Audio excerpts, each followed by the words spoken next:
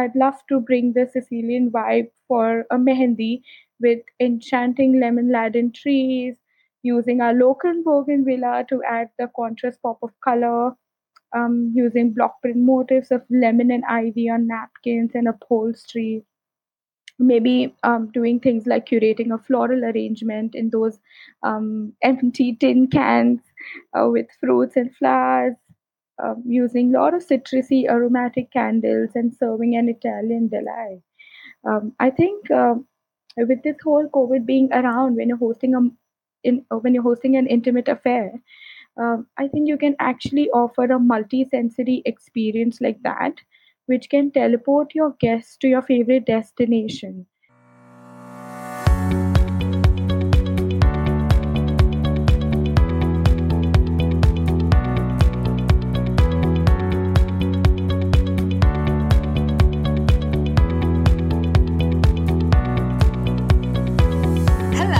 Welcome to yet another episode of the Business of Weddings podcast, brought to you by Now to Vow.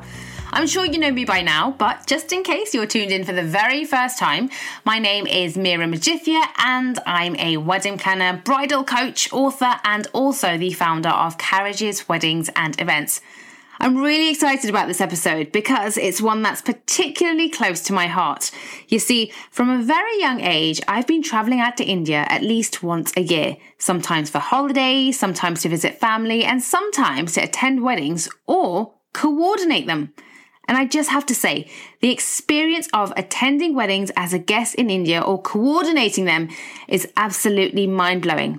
It's such a treat for all the senses, and this is something we'll be touching upon slightly later. But in a nutshell, we're going to be looking at all the different inspirations and trends that we as wedding suppliers can take from the events that happen all over the country. These are things that can be executed regardless of the number of people or the budget or even the location. What I'm talking to my guests about are things that I know can be implemented right here for our couples in the UK. So whether you're sitting at home, on your desk, on the sofa, whether you're out for a walk or even in the car, I want you to really pay attention to this one. Rewind and listen back if you have to, because I promise you there are some seriously incredible ideas. Now, I actually spoke to a number of different suppliers for research, but what you're going to hear are conversations with two in particular. So let's start with Nirav Thaleshwar, the owner of Allegiant Events, who has worked on numerous modest to high-end events, including big celebrity bashes. He feels one of the biggest emerging trends in Indian weddings of late is residence weddings. This sentiment has actually been echoed by literally everyone I spoke to for my research.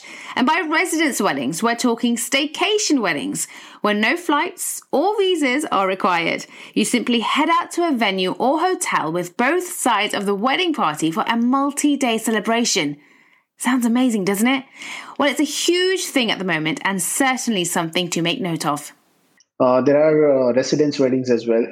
For example, both the families are in the same city, but they plan to choose to come and stay at one of the hotel, and they stay over there and they do their wedding. The entire function goes on the same way, and we do a 2-day or 3-day event in which we do different kind of functions like haldi, mehndi, sangeet, wedding, and the reception. And it depends, how many day functions we want.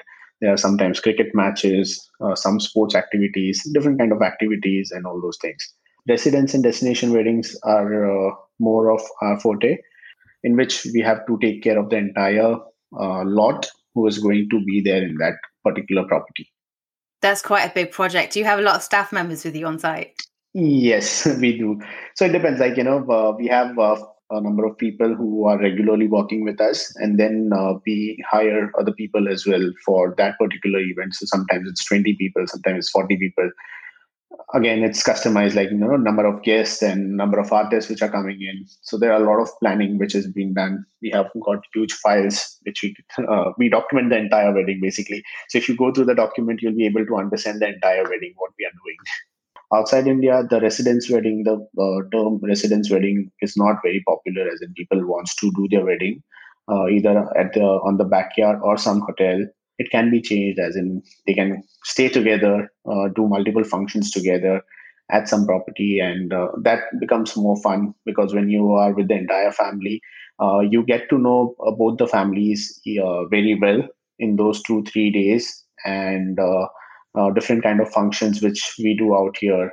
Not only like India definitely has some rituals and all those things, which is why the number of functions increases. But yes, outside of India as well, there we can create something different with regards to some kind of entertainment. Brilliant. And I'm really intrigued by some of the activities that you mentioned that you like to plan for these weddings. Obviously not on the wedding day itself, but prior to that. So what are some of the popular activities that families might choose to have? So basically, there are some activities which are based on the rituals, and there are some activities which are just for entertainment. So, for example, we do mehendi. So, mehendi henna, if you know, so that is for the bride side, and for some families, it's for the groom side as well. So, there are a lot of families who follows the ritual of henna, applying henna on their hands and legs. And then we have got haldi. Haldi is again the turmeric. They have to apply it on the face and legs and all those things. So that those are rituals. However, we try to make it more entertaining, more engaging in terms of getting some artists. For haldi we do Phoolon Ki Holi, we play Holi, if you know that, flower petals and all. Yeah. So yeah, so we do Phoolon Ki Holi. Sometimes it's normal Holi. So different kind of functions which we do, which includes haldi, mehendi, sangeet. Sangeet is becoming very big these days in India. It's like as good as award functions, I would say. We are getting huge stage, a huge stage, 80 by 100 stage, which is almost 8,000 square feet stage. And then the backdrop and lights and so many things we are doing in Sangeet. We have got artist performances big Bollywood singers, A-grade singers like Sonu Nigam, Vishal Shekhar, Meet Brothers, based on whatever the client wants. Sometimes the bride and groom are particularly looking for some particular artist, so that also comes into picture. So Sangeets are huge in India. And then there is pool party, which is not happening these days because of COVID. However, there are pool parties or party by the pool. If the families are fond of cricket, if you know that India is fond of cricket, so there's team bride, team groom, different kind of cricket matches they play, and a lot of other functions just a Sufi night, just as for the welcome dinner or something like that. So functions are vary based on the requirement, number of days, the venues, which city they are in. So if it's like in Rajasthan, we can do something with Rajasthani folk music and all those things. So it completely depends. But yeah, these are the kind of functions which we do before the wedding. So it's like 2 days, 3 days. Yeah. Hopefully you have a better idea of residence weddings and what they entail. Let's not forget that a multiple day wedding is also good for business, as it's an opportunity for you to upsell your products and services. But also, what really struck me about this particular trend was how much fun it is. And I'm sure if you've ever stayed over at a hotel for a night with friends and family or been to a destination wedding, then you can relate to this feeling. With the current climate and people feeling nervous about travelling, a residence wedding is also a great way to bring that destination vibe to you. But just going back to this sentiment of fun, this is something I discussed with Anita Patel of Tanya Tapel. Though now based in India, she was one of the first Indian planners on the wedding circuit in the UK, and one of her biggest takeaways and messages is to ensure that fun is always at the top of the agenda. She, like so many other professionals I connected with, insisted that couples and their guests no longer want to go from one event to the next, changing their outfits in a hurry and so on. They want to enjoy the events individually and really soak up the atmosphere. After all, the day does go by in a flash. You just heard Nirav talking about some of the ways to incorporate fun into your events, which I understood more to be like icebreaker games, if you will. Whether it's cricket, football, polo, or a simple pub quiz, think of ways to unite guests from both sides of the family. You can split the teams up in boys versus girls, bride side versus groom side, or even get more creative. But one thing is for sure, by the time your guests are ready to head home, they will be well acquainted and they'll have had a great time.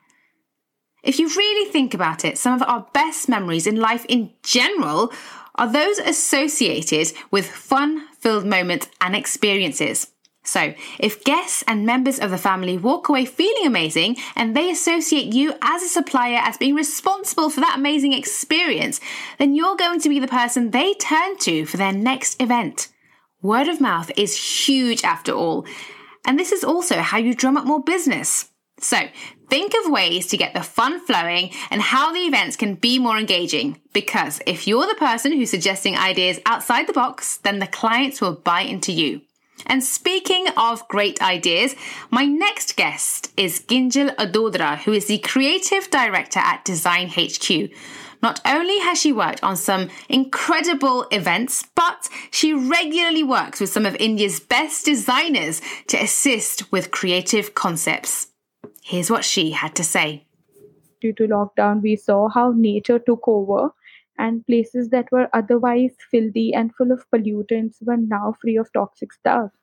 And we saw nature do its magic. So I think it has definitely aroused a sense of making decor sustainable and making sustainable choices while selecting decor elements. I see a lot of brides going for eco-friendly material like using green foliage in their decor, terracotta planters, recycled furniture, even upholstery made out of indigenous resources like cotton, using block prints for motifs, and using accent pieces made out of wood, bamboo, and even rattan. So I definitely think that the whole trend is moving towards more muted colors, um, a decor which can easily blend in with nature. It's interesting that Ginjal talks about sustainability and being eco-friendly. This is something we touched upon in a previous podcast episode, so do go back and listen if you'd like some more details.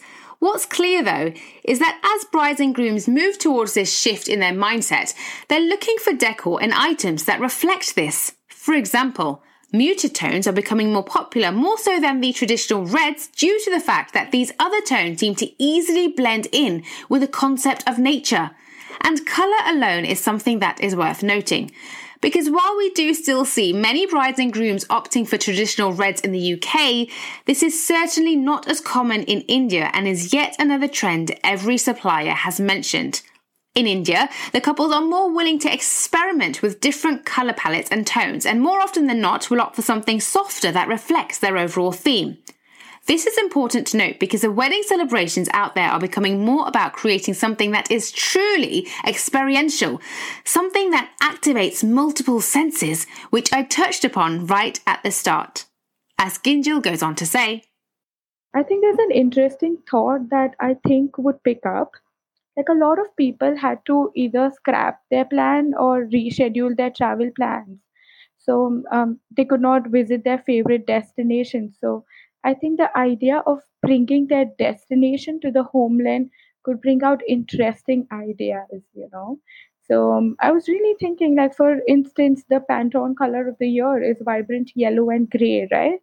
And that immediately transports me to Sicily. And so I'd love to bring the Sicilian vibe for a mehendi with enchanting lemon laden trees, using our local bougainvillea to add the contrast pop of color, using block print motifs of lemon and ivy on napkins and upholstery. Maybe doing things like curating a floral arrangement in those empty tin cans with fruits and flowers, using a lot of citrusy aromatic candles and serving an Italian delight. I think with this whole COVID being around, when you're hosting an intimate affair, I think you can actually offer a multi-sensory experience like that, which can teleport your guests to your favorite destination, which otherwise wouldn't be possible, with a guest list of like 500 people or 1,000 people. So, this whole idea of having an intimate affair with a smaller number of guests in a cohesive setting can actually make it more experiential. so while Ginjal believes some of these things are easier to implement for an intimate wedding, the idea of an intimate wedding is slightly different in India. For them, a smaller number of guests is within the region of around 300 to 400 people, whereas in the UK, That is probably the average number of guests for a normal wedding. These sorts of events are already happening, and Nirav's description will hopefully give you a better idea of how you can go on to execute such a multi-sensory event. There's one thing which we call the Sajjan Court over here. Sajjan Court is like a sit-down lunch or sit-down dinner, wherein people sit down and it's been served. The food has been served. In that also, we have got around with a lot of different kind of cuisines, different style of cuisine. So if it's a South Indian sit-down lunch, we create the entire decor and the tables and everything with regards to the theme. The menu is according to the theme. The way guests are dressed is according to the theme. So all this kind of things again goes with the themes. Sajjan Kot is a Rajasthani word, so most of the Marwadi families in India go for Sajjan Kot. Like they sit down and it's a royal feel when they sit down and have their dinner or lunch. So yeah, with regards to food, also people are coming up with different cuisine. A lot of international cuisines are coming into picture with regards to the desserts and other savories as well. What we've learnt is that when you engage all the senses, it gives you an opportunity to create something more personal because you're having to think about every tiny detail. As suppliers, if we also focus on trying to provide something multi-sensory, then we are definitely going to stand out when we're engaging with couples because we're already offering them something that's out of the ordinary and probably something they haven't thought about themselves. This level of detail and personalization is important and going to become even more prominent post-COVID. You'll find some more details about intimate weddings in a previous episode, but to give you an overview, couples have had to think of ways to make their wedding unique and special to them.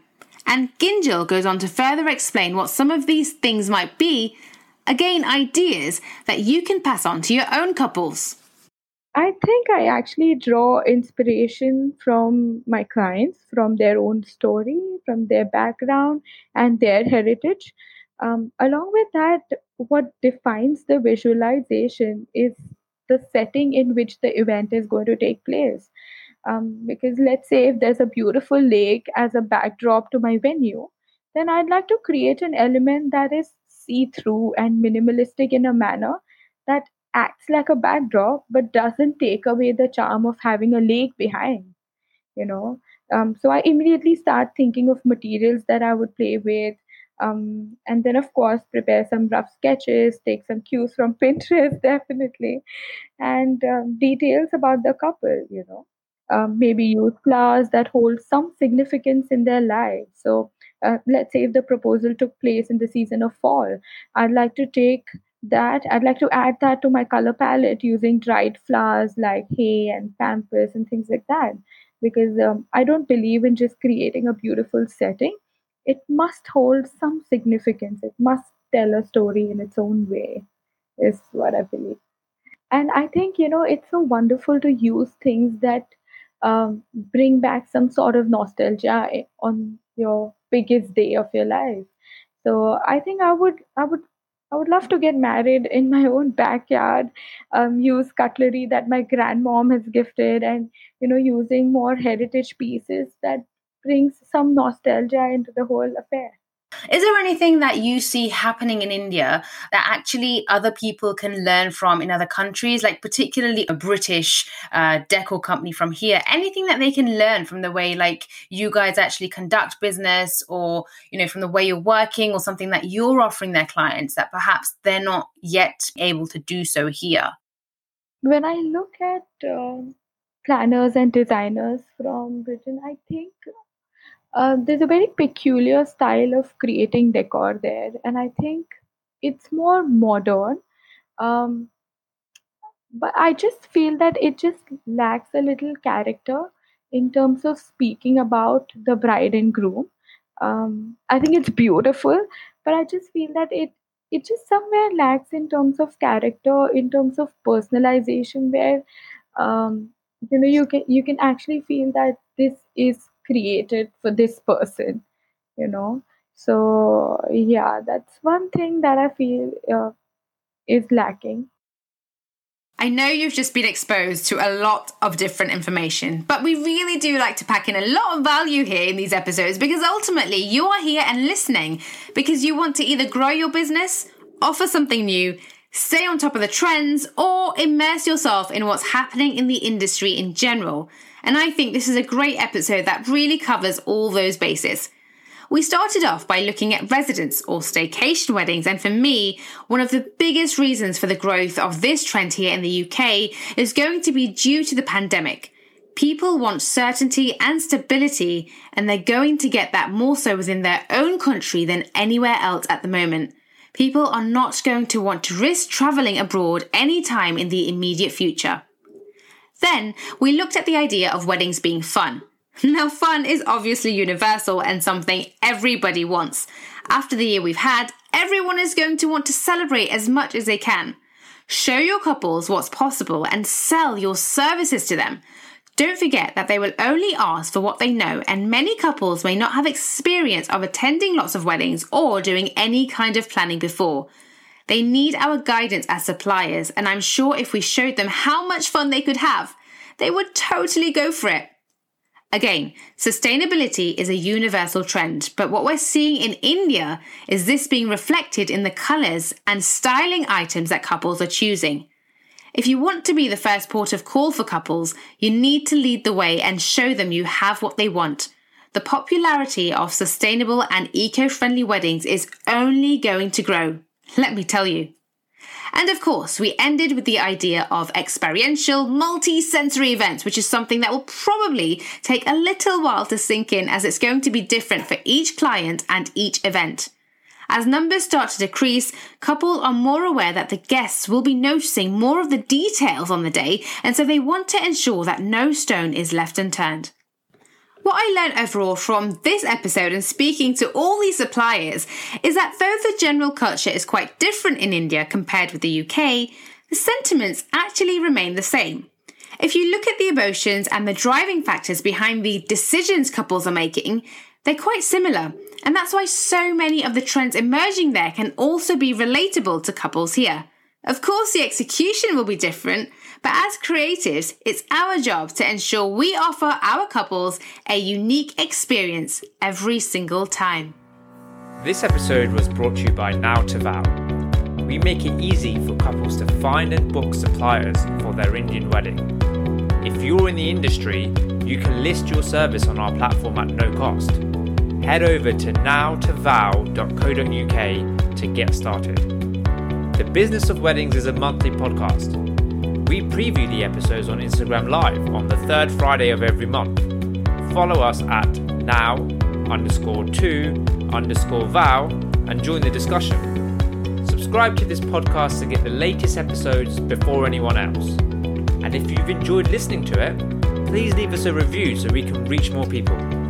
See you next month.